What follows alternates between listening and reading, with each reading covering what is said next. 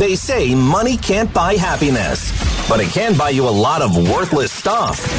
It's more ridiculous things millionaires can buy with Crockett on Froggy 101. You ready for this one? This one's wild. We're heading out to China, Hong Kong. A resident is hoping to find some good fortune because he just spent a wild amount of money for a personalized license plate boasting a single lucky letter. The letter R. The license plate sold in a New Year auction hosted by the Transportation Department on Sunday. It fetched the second highest amount ever paid for a personalized plate in Hong Kong, which is also all the rage.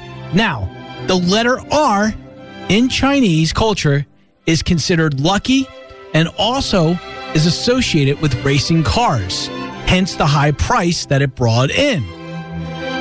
Now, here's how it works. In the cities, drivers can't simply pay a fee for a desired plate. Instead, they must submit a proposal for a plate, which is then auctioned with a starting price of $640. Several license plates sold on Sunday, including the number 8, which is the Chinese word for fortune. So, how much did this person pay for the letter R? A whopping $3.2 million. And that is the second highest ever paid.